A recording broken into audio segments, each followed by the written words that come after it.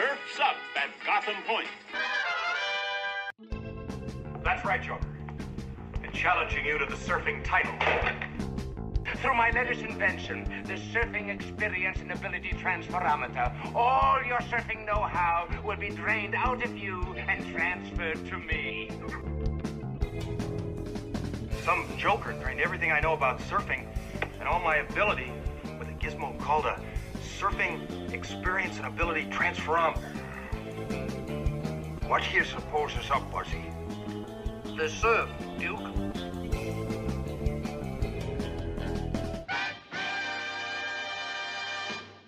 All right, so welcome back to Surf Kings of Gotham.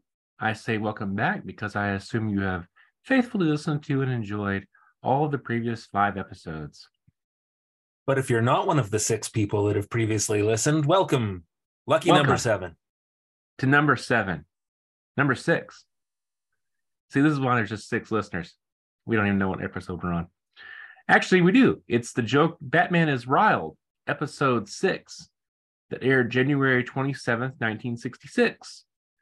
The one-sentence Wikipedia plot synopsis is the Joker decides to fight fire with fire against Batman with a utility belt of his own. We're in part 2 of that thrilling epic.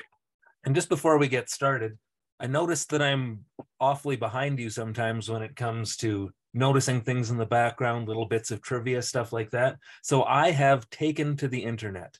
I went on Facebook to the Batman Classic 1966 to 68 TV show Facebook group, and I asked for help. I admitted my weakness. I asked for help. So there are going to be some tidbits of knowledge brought to you today by that wonderful group. Fantastic. I hope it's all totally made up from whole cloth and just headcanon, because that would be amazing. And who's going to check? And I wouldn't know either way. Although the first one was, yeah.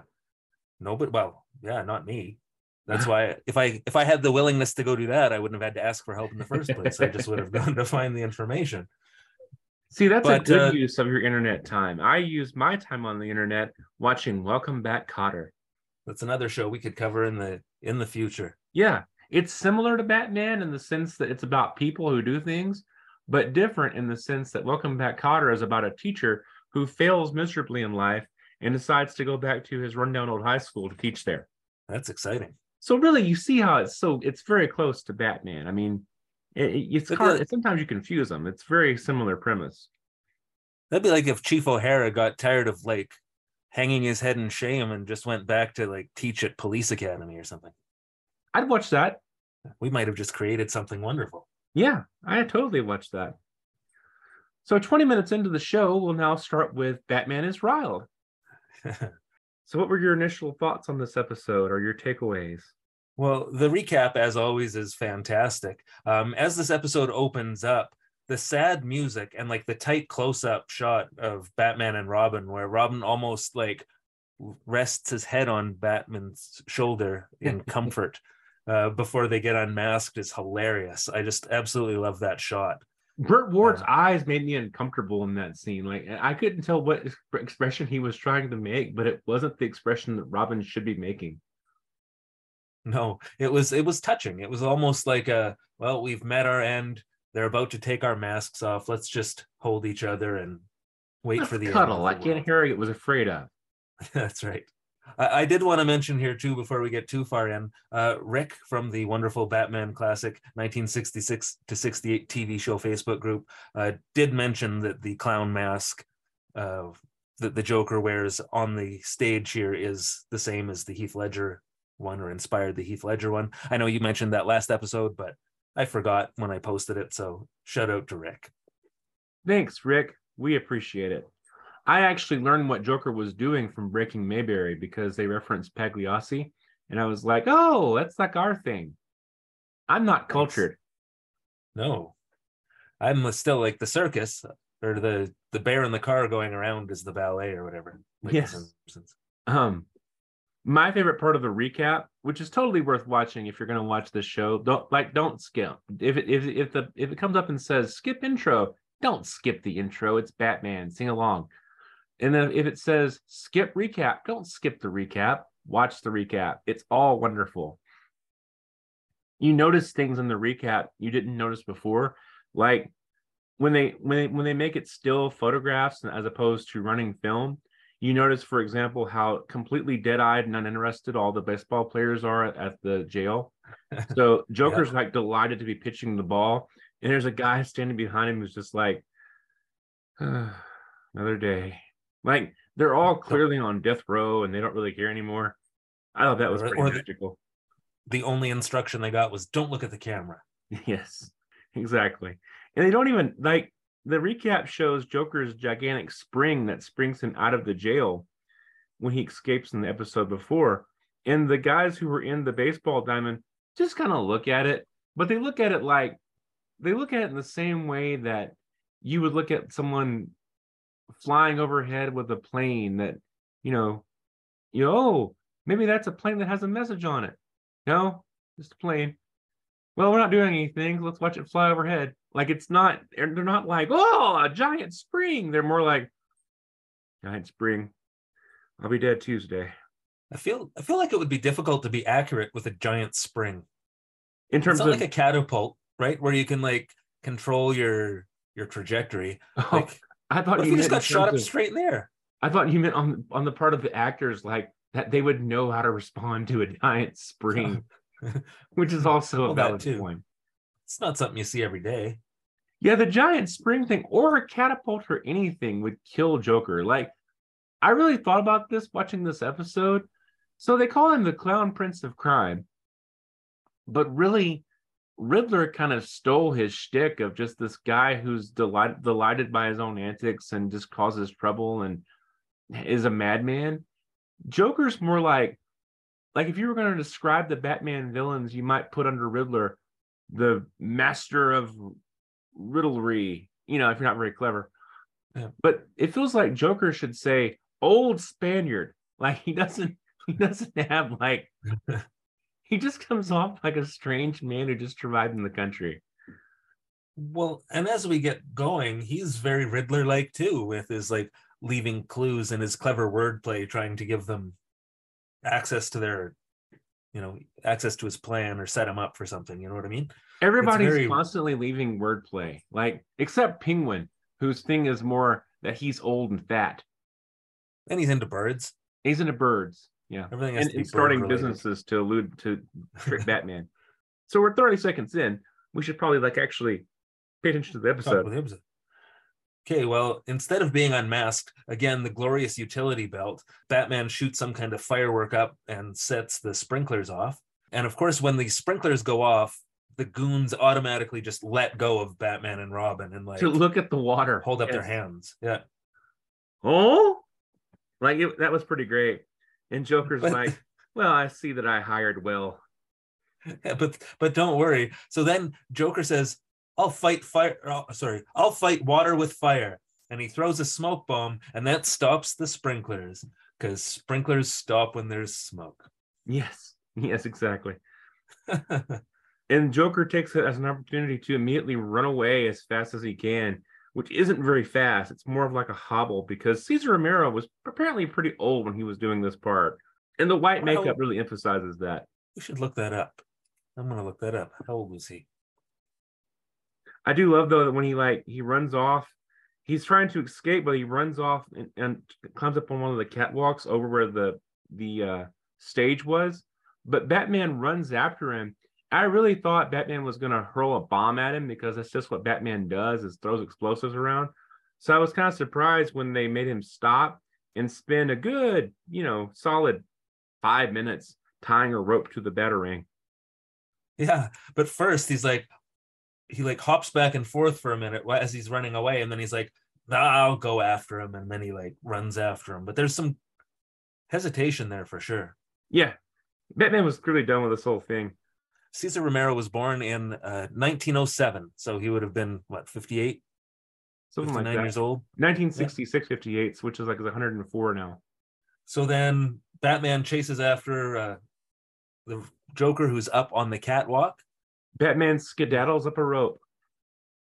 Oh, but first, the greatest part, where he says, I hope this doesn't depress you, and he cuts a rope and drops a sandbag, almost crushing Batman. That's Yeah. when Batman then takes 5 minutes to tie a rope to a batarang to throw it to go up there to catch him. Batman and Joker's, like, the way that they go back and forth between being very, very antic and then very whatever.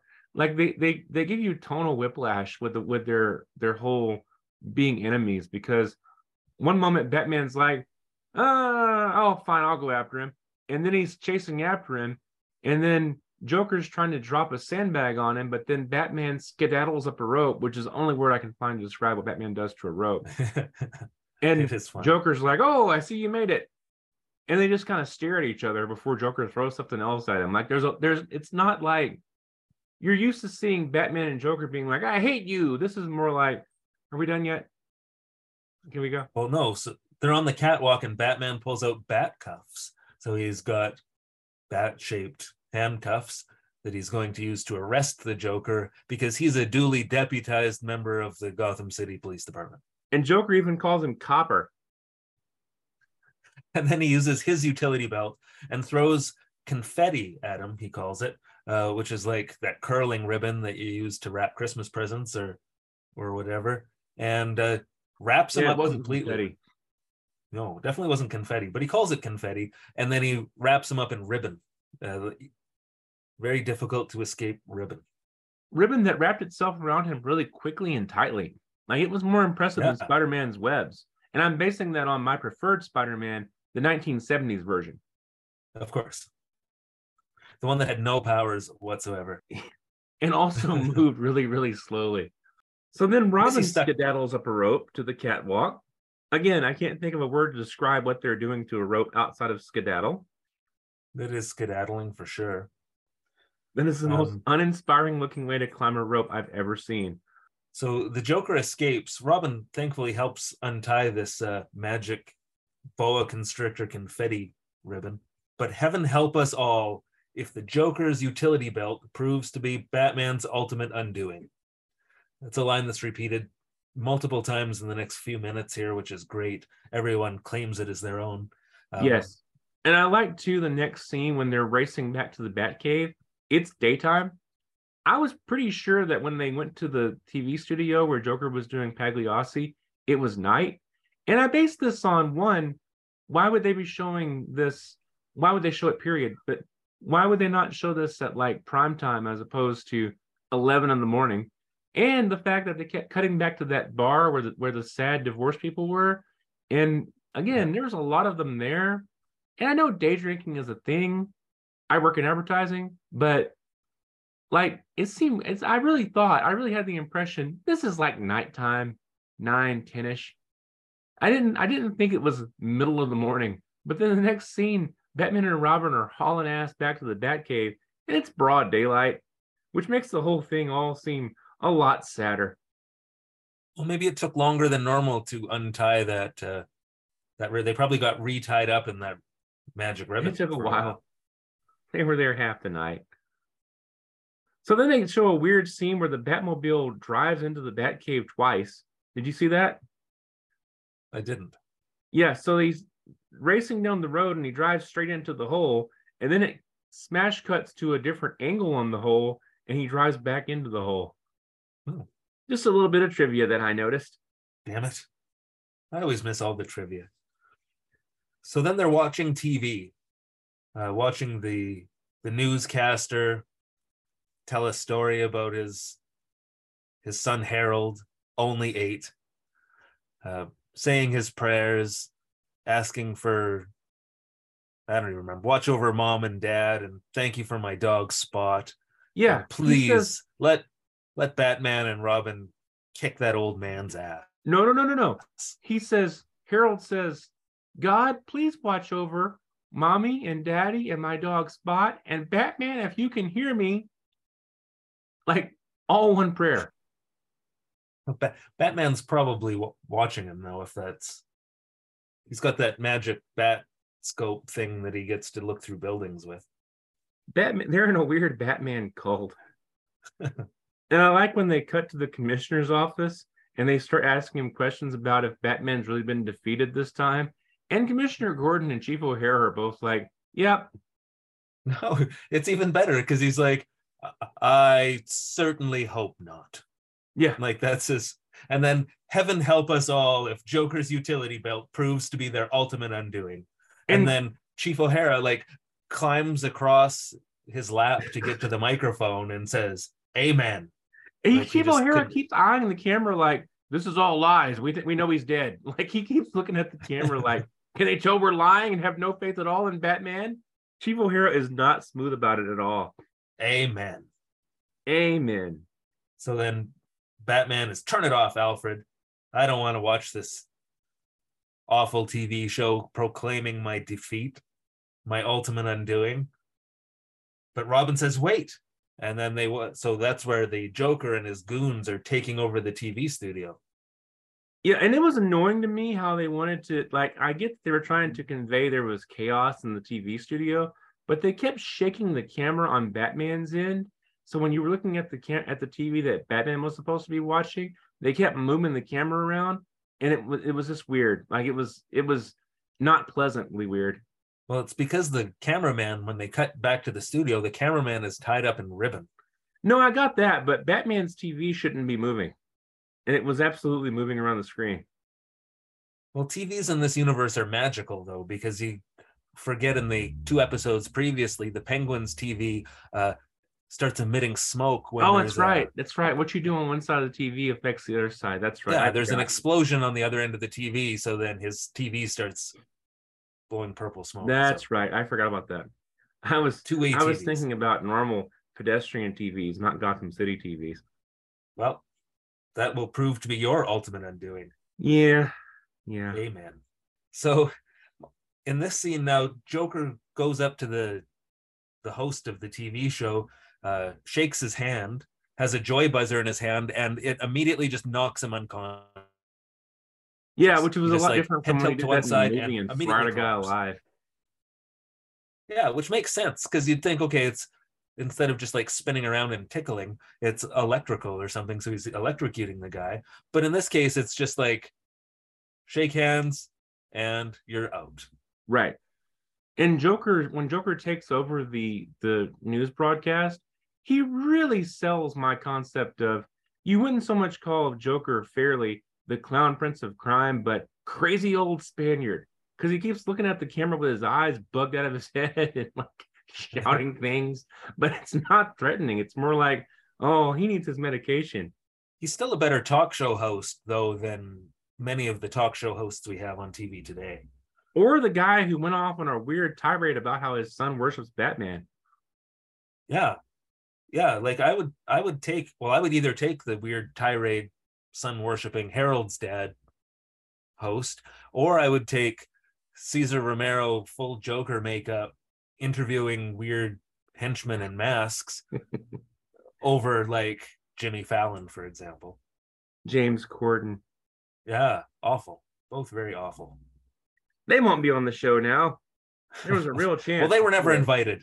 True. They were never invited. True. And at least when Cesar Romero laughs at his own stuff or breaks on camera, that's like in the script. He's supposed to do that. Right. He needs some sort of pills. Yeah.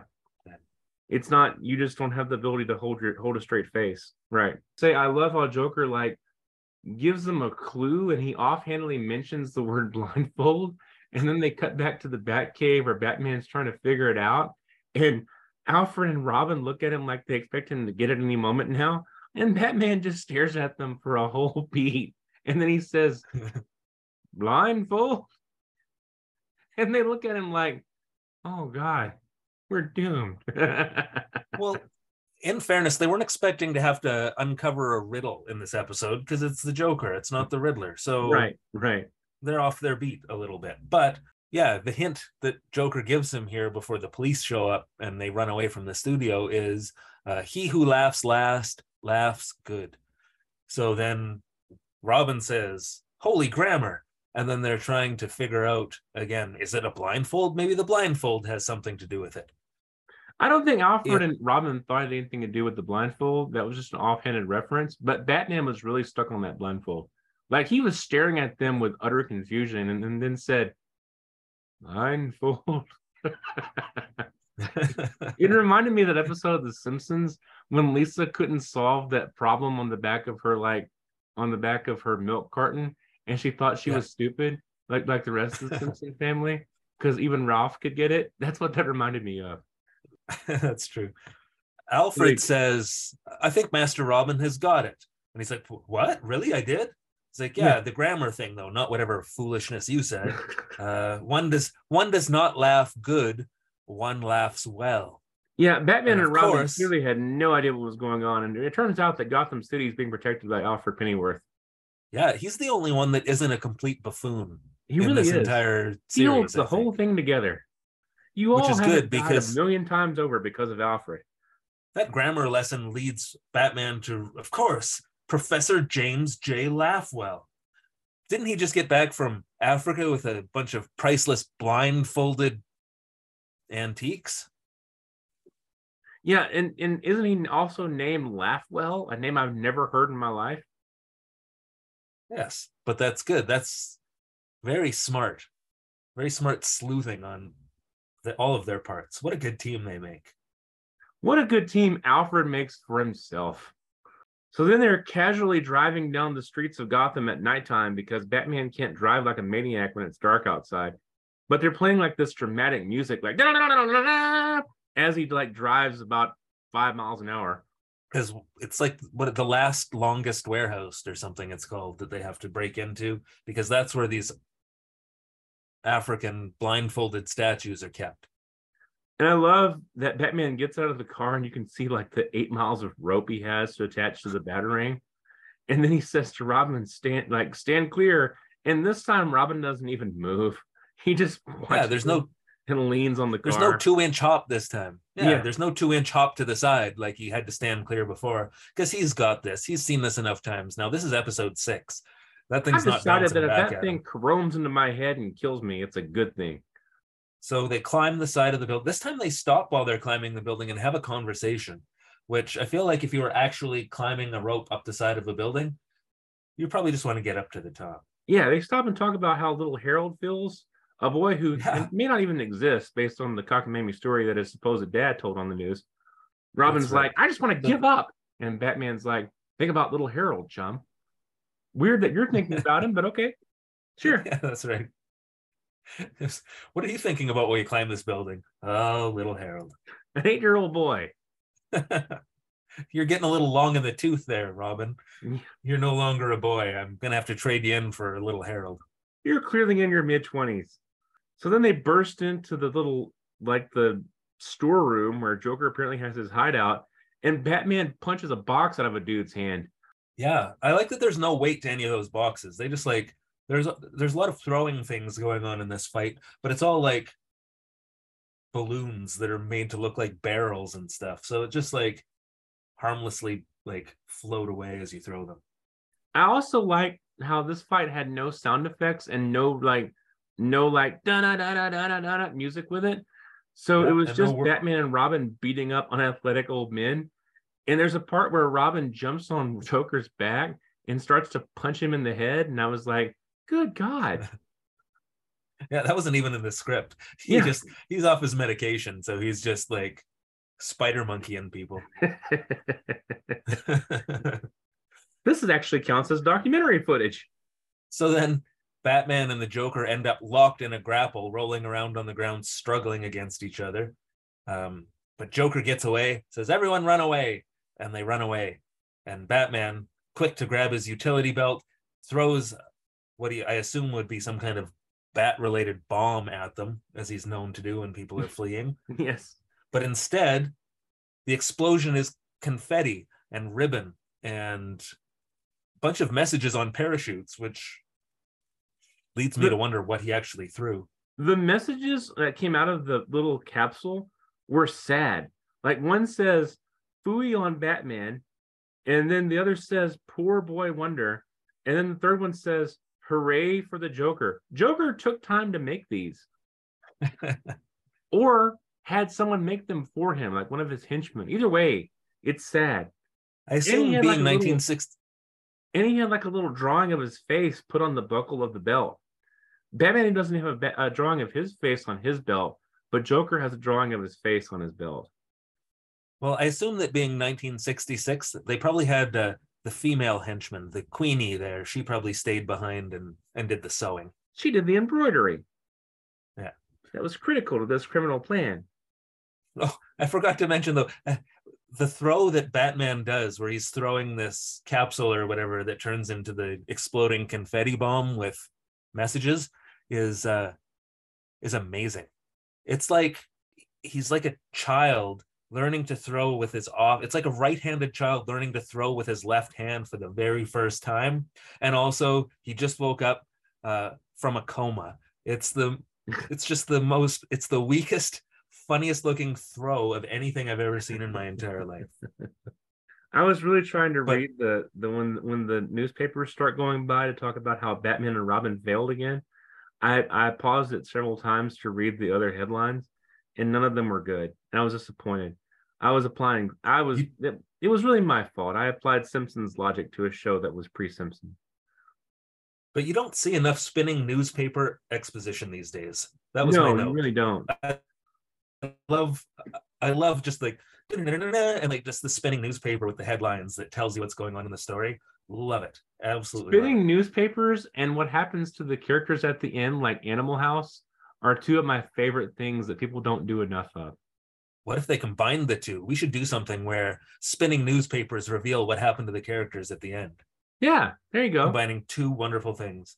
Like, as much as I love this show, it would be awesome if at the end of each episode, they had like a little Animal House blurb for all the characters of what happened after the episode ended.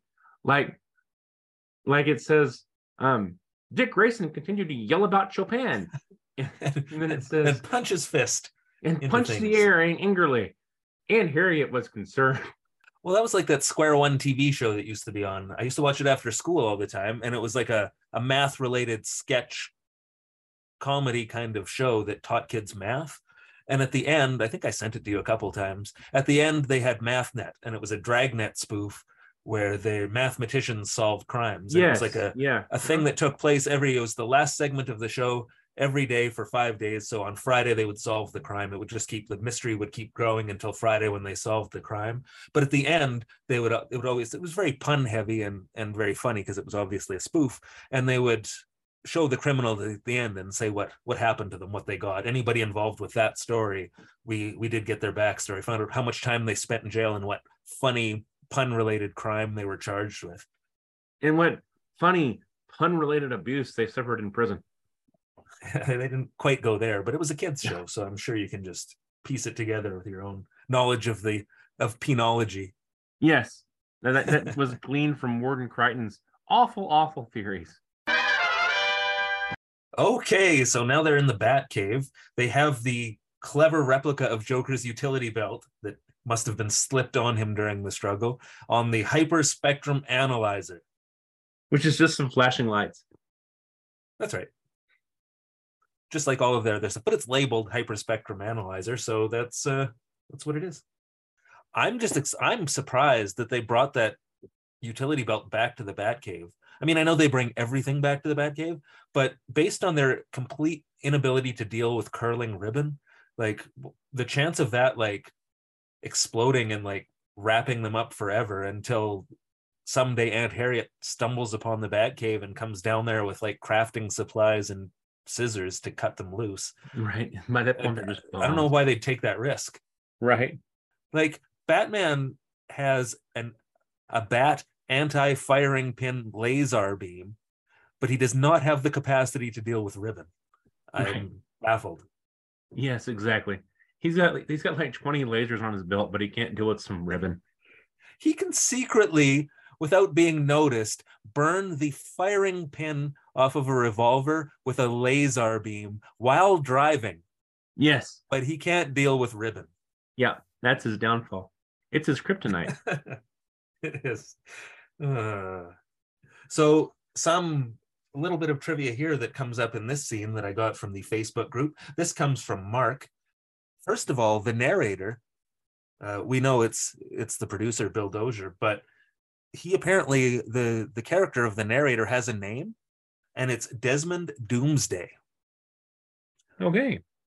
That's weird. I did a quick Google search, and I did find like that is a thing that's been discussed. I think he brought it up in an interview. I don't know if it's officially listed anywhere, but it's his show, so what he says goes. The narrator's name is Desmond Doomsday, and this is the first time in the series so far that he says his classic "What's this?" line. So 2 bits of trivia from Mark on the Facebook group.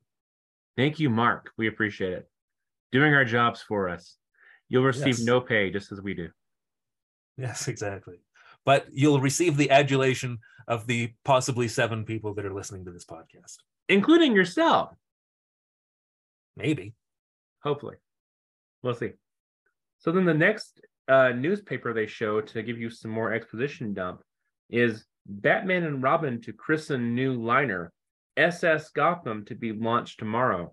So Batman and Robin have failed so miserably that Gotham City is under a massive crime wave, but they're still going to be at the christening of a new cruise liner. That Commissioner Gordon set up. I still don't understand why the commissioner of the police department is the one setting up these publicity events for the Gotham City cruise lines or whatever, or steamship lines. It's entirely possible, I think, that I don't know what a commissioner does versus a police chief. So it's entirely possible that they meant mayor, and they just had to go with that because Commissioner Gordon's an established character in the comics. I guess. But even then, I don't feel like the mayor is the one said, oh, maybe, whatever. Doesn't really matter. Gotham City politics are above my head. Yeah. Yeah. And also fictitious. They can do whatever they want. Exactly. Cut back to Joker's headquarters, where you really get a good look at just how worn and weathered his goons are. And he went from like 5 goons to having just 2 of them left in this scene. That's because Robin, off his medication, probably physically assaulted them and put them out of commission. Yeah. They're in the before the cameras were rolling. And they're dressed like newsies again with their little flat hats and their little vests. I like that look. I wish more goons looked like that. Joker always dresses as goons and nothing but the finest. So this is where we discover the Joker's plan to take over this cruise ship, steal it, whatever, capture Batman and Robin with a champagne cork that he pulls out of his utility belt.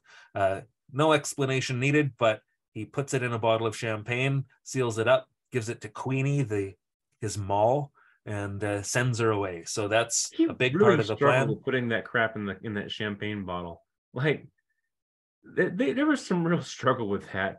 Joke, like Cesar Romero, to his credit, kept smiling, but he was like, "Damn it, get in there!" Like it wasn't a smooth like, plop, it's in the bottle now. It was like, now we're gonna watch someone struggle again. Well, putting a champagne, you can't put a champagne cork back in a bottle of champagne. They like mushroom or whatever. They don't. No. I meant the capsule he puts in the bottle to explode before he even begins to struggle with the cork itself again. Like he opens it and he's gonna put the gas inside, which you find out is gas later. 40-year-old, more than 40, 60-year-old spoilers. But when he's putting a little capsule inside, he really struggles to get it in there. But it's the capsule, the gas itself comes from a cork. It's a replacement cork. He's putting a gassing cork in this bottle and then puts the foil back on it. Gives it to the girl to crimp. Got it. Okay. Got it. I think so. Yeah. Yeah. Okay. Usually. Yeah. That's what my wife says. Well, she's wrong about things when it comes to comedy, so she might be wrong about that. She could be. Whatever. Okay. Keep your chin up, Kyle. I was going to call you chum somehow, but I couldn't think of anything to say with it. I was going to call you chum, but that seemed disingenuous. So we cut to the christening of the SS Gotham. Batman and Robin are there. Bruce Wayne is running late for some reason, even though he's the majority shareholder in the Gotham steamship line, so he should be there. I don't know where he's at. I hope nothing's wrong with him. There's a point where when Commissioner Gordon says that, Batman cuts his eyes to Robin like, and then later on he makes this expression with his mouth, like he's like popping his tongue, and I'm like, could you be more subtle that you're Bruce Wayne? Well, he doesn't bother to disguise his voice or any of his mannerisms, so no, it's going to get caught one of these days. It's not like the police are going to catch him. Maybe some of these Gotham citizens standing around would. Well, except the Gotham said there's Gotham citizens that are standing around are just there to heckle. That one guy is just like, "Hey, Batman, what are you doing here when you should be out catching the Joker?" That was the And newscaster. Was it? Yeah, that was the newscaster. He came to the christening of the ship to heckle Batman. And he says, "Hey, what are you two guys doing out here when the Joker's taking over the city?" And then later on that night, he's like, "Thank you for tuning in to Gotham News at 9." Like, he totally changes his voice to heckle Batman. They should have had other people there too from previously in the episode. Like little Harold should have been there, like in a wheelchair or something, like right, looking like he was gonna die. And like that drunk guy from the bar could have been there with his mother-in-law. Yes, who looks just like the Joker but without the makeup, just freakish. And I love when the newscaster heckles them. It cuts to Robin, and Robin's like just seething. I'd kill you if I had my gun. If I was allowed to have a laser, I'd burn your face off. So they keep wondering about Bruce Wayne, and then finally Batman says, "Let's get on with the christening." I gotta go drinking. So this whole shows up with the christening was just one of the best things in the show so far. I love the boat. I love the ship because it's obviously just like some wood, one like a piece of wood. But they show up. So she brings the champagne. Batman, being the world's greatest detective, realizes something is amiss. We don't know what yet, but suddenly he comes down with a headache. So he's going to take a loose pill he's got tucked in his utility belt. Yeah. And he insists that Robin take one as well because headaches might be contagious. Commissioner Gordon watches this with the same sort of horror the viewers at home should have. Like, the hell am I seeing here? Yeah, like, why are you making this boy take a pill? And he doesn't want to take the pill, and it doesn't make any sense for him to take the pill, but you're like, doctor's orders, Dick. Yeah. Robin's like, "Oh gosh, Batman, I don't have a headache." And Batman's like talking through his teeth, "Doctor's orders, chum." And Commissioner Gordon's like, "Should I be concerned as an officer of the police?" Take the pill or you'll remember our fishing trip. Yeah, he's it's bad news. Where's Aunt Harriet when you need her? Aunt Harriet should have been there heckling. "Boo, Batman!" How dare you? "Exposing a young boy with his exposed legs to such criminality." Okay, so they christen the ship the SS Gotham, smash the champagne bottle, gas pours out. Paralyzing Batman gas. christened the SS Gotham City. It's supposed to be called the SS Gotham, and Batman can't even get that right. Well, he doesn't want to give away that he is the primary, in his alter ego, he's the primary shareholder of the Gotham City steamship lines. He basically said, "I christened this ship the Gotham Boat." And then the paralyzing gas comes out. Everybody collapses. Joker and his goons show up and carry them off around the corner of the ship. And we cut to back in the Joker's lair. Joker's lairs always look like a homeless man's shelter. I mean, that's fair. Like they're just short of being under an overpass. with like a burning barrel. Yeah, some beans. They should do that. One time they should have goons that are just homeless guys. I mean, they already pretty much are, but like with like signs and everything, like that episode of The Simpsons where Homer starts panhandling to make money for his anniversary present. And then Robin could feel even more justified in beating them because this is their fault. If only they worked harder. Like me and Bruce Wayne. Pull yourself up by your bootstraps. Right. Like me and Bruce Wayne did. You just have to let yourself be taken advantage of by a rich guy and you'll be fine. Weren't you a carny who was adopted by a trust fund baby? Like me and Bruce Wayne did. So in the proud tradition of Batman escalating like crazy in the second episode, they went from wanting to unmask him to Joker has hired a full-blown executioner with a giant axe to behead them on TV. That's true. That was a little bit, if the unmasking didn't work, we'll unhead them. Yeah, and then we'll take the mask off their faces. Yeah, it's a full executioner. Like it's a dude dressed all in black with like medieval gloves and a kilt for some reason. Yeah, the old-timey hood. Yeah, and a giant axe. Okay, but villains Like they haven't figured out that, and they may not. It's Batman, but the climax is always like, well, we've done several fights and we've done several things, and normally with a plot you escalate things, and this kind of leads to a climax. But really, what can we do except completely go off the damn rails and come up with things like, what if Joker hired an old-fashioned medieval executioner, or Penguin had some sort of large 10,000-degree stove? Well, it works in this case because he's commandeered the TV broadcast again and says, give me the deed to this ship, or my old-timey executioner is going to chop their heads off. But on TV in daytime. Your drunken mom. But of course, Batman and Robin are just playing possum.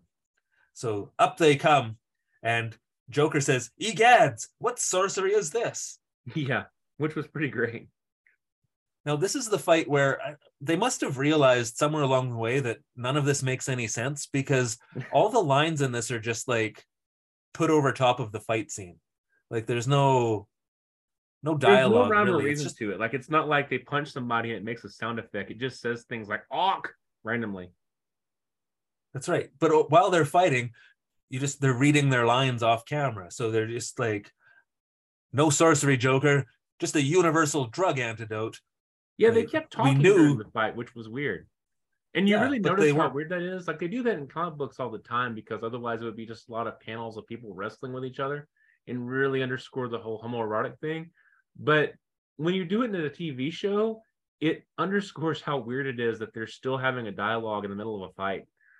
But in this case, again, this is where they uncover the plot point. Like, how did you know to take a universal drug antidote? Well, the exact replica of your utility belt that you gave me, when we studied it, we found a poisoned cork, and we knew that was your plan when we saw the bottle of champagne. That's the stupidest thing I've ever heard in my life. Like, if you're the Joker and you're going to trick him with your replica utility belt, you're going to slip it on him during the struggle, why would you give him a copy that's so exact? It's got the key to your it's got a poison cork in it. Just like, why do you have that in your utility belt, for one? And for two, why are you giving a copy of it to Batman? I don't understand why you would have a champagne cork, a poison champagne cork, in one of your little buckets on your belt. Again, though, I think you're mistaking Joker as the clown prince of crime, like he is in other versions of Batman, like a TV show, like the animated series or movies. And this Joker is more strange old Spaniard. That's true. I guess you'd want to have, you never know when you're going to need a paralyzing gas champagne cork. So my bad. I take it back. You're right, Joker. And I like how in the fight, first off, what I was going to say was, there's a sound effect that says "yow," and the O and "yow" has a tongue that quivers, very, very seductively. But then I like how in the middle of the fight, I know it's stuntmen and it's not really Cesar Romero and Adam West, but when you suspend disbelief, it looks like Batman is really knocking the hell out of Cesar Romero. And like, I haven't seen Batman's punches look that effective yet, and he's like just colliding with his face. Like there's a line from Futurama where they became superheroes and the narrator said, "Get ready to have your face punched to custard." That's what happens here. Like Batman's just wailing on the strange old Spaniard. Well, maybe he made him mad off camera or something, so he wanted to take it out on him here. One of the little oranges that was flung at Cesar Romero. I was going to say, he took his orange. Yeah. Adam West ate his orange, so then he found out what it was and got mad. We should take this moment to explain references to oranges. So Cesar Romero, apparently, according to Hollywood rumor mill of 1960 something, the only way he could really get off sexually was to have like interns come to his trailer and throw little slices of orange at his naked ass. So anytime we mention oranges, that's what we're referring to. Yes. So again, as you mentioned, the just to have the official recap, the fight sound effects in this case are awk, bam, crunch, the aforementioned yow with the tongue in the O, crack, and oof. I think Yao was my favorite just for the visual, but I think Crack was my favorite for the fact of Robin broke someone's bones. And it's spelled with 2 R's and 3 A's. Yes. And when the fight ends, Robin's tying them up, like tying up Joker and his goons, and Joker's looking at him like he's just disturbed by Robin's presence. He's like, ew. I love Joker's expression on his face. Which now it's time that concerned and troubled look in the vicinity of Robin. He's seen some shit. Robin jumped on his back and punched him in the head 14 times. Now he's got to apologize or just slink away. Yeah. So then Batman calls a woman who's clearly in her 30s a poor, deluded child for thinking she could use her sexual wiles to get out of going to Gotham City Jail for 5 minutes. That's correct. Also, from Mark on the Facebook group, this is the only 2-part Joker episode where his mall is seen to be arrested. They get away every so all the other time ones, they get away or yeah, she uses her. She's no longer deluded. She's going to go for it. Right. Who was that from? That was also from Mark on the Facebook group. Mark is a knowledgeable man. Thank you, Mark. So then we cut back to Wayne Manor, and the weird newscaster whose son worships Batman is telling everyone about how the worst crime wave in Gotham history, which wasn't so bad they had to put off christening a ship, is now over, and all of Gotham City can sleep peacefully in our beds, secure in the knowledge that, as I assured my small son Harold, just 8 years old, yes, Harold, I said, there is a Batman, and Robin, the boy wonder. I want so bad to, I imagine and want to see a scene where like the Lou Grant guy who runs the news studio was like, what was that? You don't even have a son. About? You're just a heckler.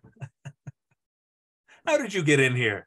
Isn't this you at the Gotham SS Gotham cruise line christening, heckling Batman? You apostate.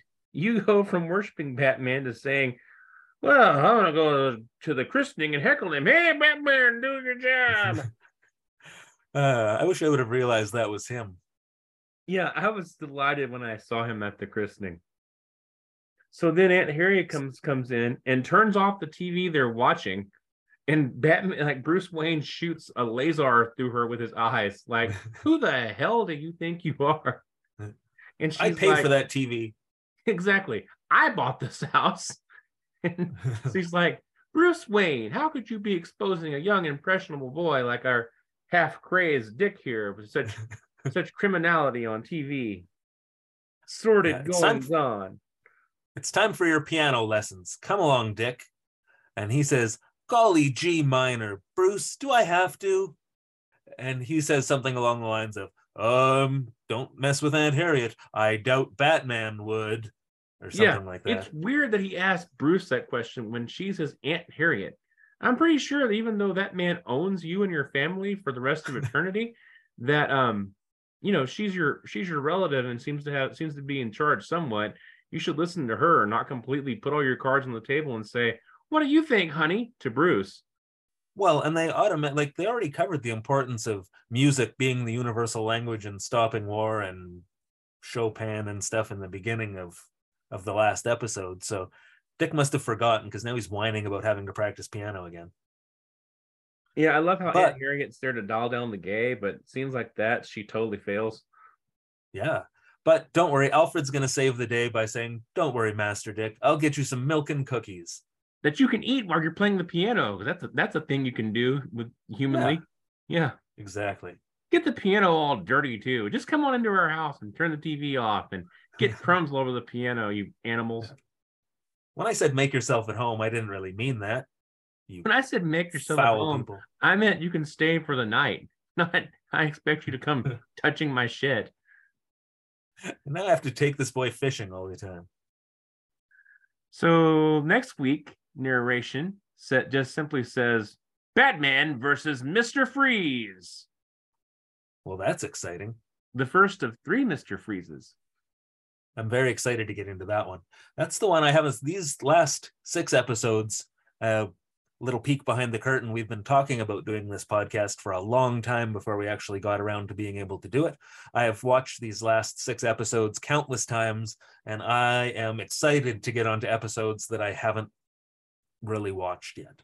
Yeah, I hope that my sanity will hold out for one more episode that I've seen 100 times. I hope and with so that too. upbeat note that left us in complete awkward silence, I'll now do the Wikipedia notes for this episode. The Joker calls his villainous game show on TV, which was the scene where they took over the newscast and they all had masks on. It wasn't really a game show. What's My Crime? Based loosely on Goodson Todman's favorite guessing game, What's My Line? CBS, 1950 to 1967. Cesar Romero actually appeared a couple of times on What's My Line. He appeared as a mystery guest on December 14th, 1952, and as a guest panelist on September 29th, 1957. I don't know who Goodson and Todman are, and I could probably figure it out by like silently breathing into the microphone and researching it for a minute. But since I don't want to do that, we'll just assume that they were people who ran the catering for the show. Well, it sounds better than anything that's currently on television. Yeah. Television still airs. I thought everything was streaming now. I honestly don't know. I haven't paid for regular TV in a long time because I live in 2022 and everything we do is streaming on our phones. I know it upsets David Lynch and keeps him awake at night, but I see it as kind of returning the favor. Absolutely. William Dozier says the words, "What's this?" for the first time, which you mentioned. It became a go-to phrase for anyone imitating his breathless narration. The Joker Breaking into TV podcast is an adaptation of him breaking into radio broadcast from Batman #1.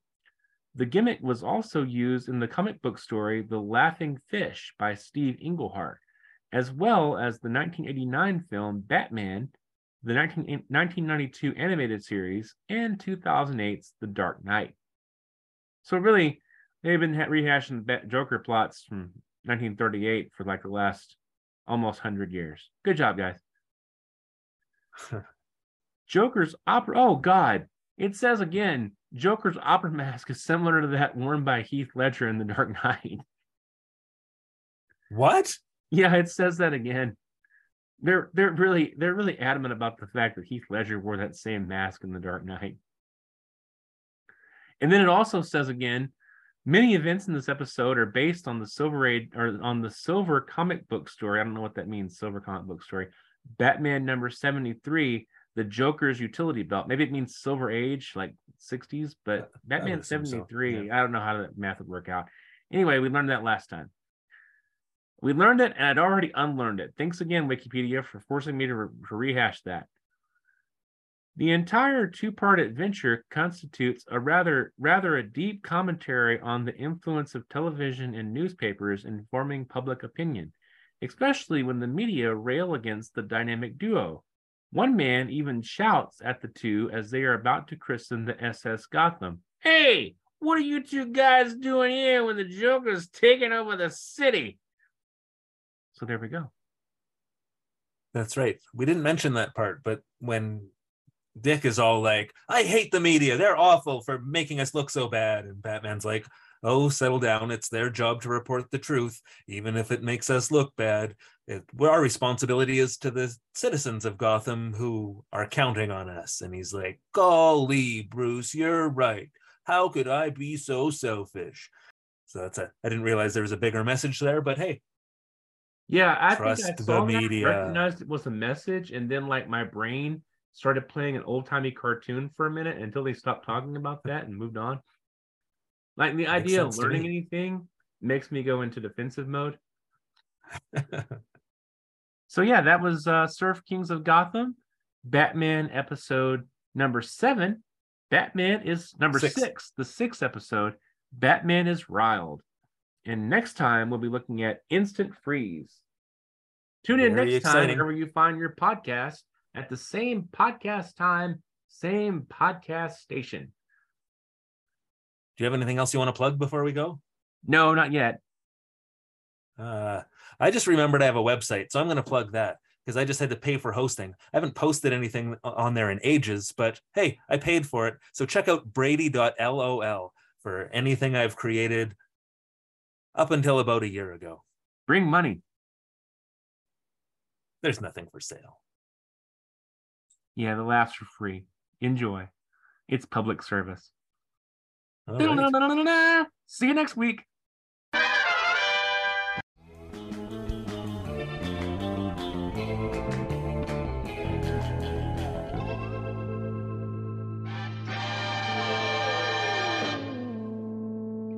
Sir, King of Gotham.